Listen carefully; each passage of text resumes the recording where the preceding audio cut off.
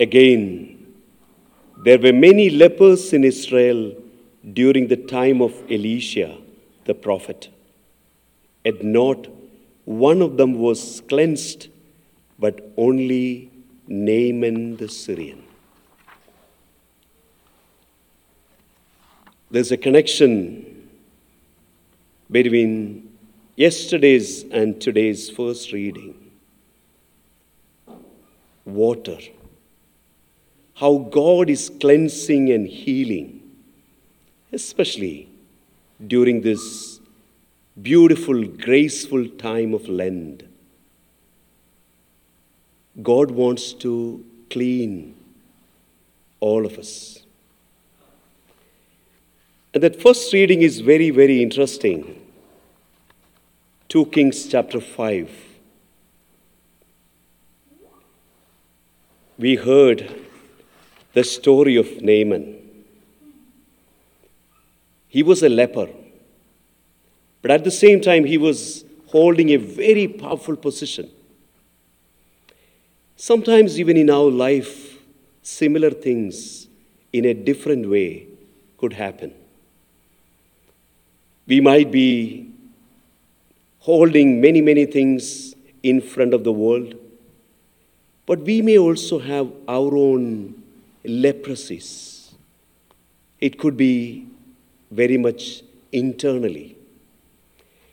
Then we know this beautiful story. He had a desire to be cleansed, to be healed. And he is going and approaching this great prophet, Elisha.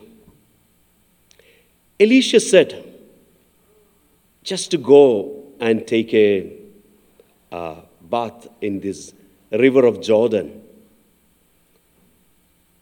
Naaman got very angry. And he said, what this prophet is saying, there are many wonderful rivers there. Why should I go and just take a bath in this river of Jordan? He was angry because of his own pride. He was expecting prophet was going to heal him in a different way. So along the journey he was returning. While he was returning, his servant said that beautiful words. He said, but the servants came up and responded with him, my father, they said, if the prophet had told you to do something extraordinary, would you not have done it? So somehow he heard their voice and he obeyed the words of the prophet. And we know the fruit. His skin became flesh, became like a flesh of a little child, and he was clean. Sometimes in our life, God wants to heal us. The Lord wants to touch our life, but we expect God's needs to touch the way we want. But God has his own ways. We have our own ways.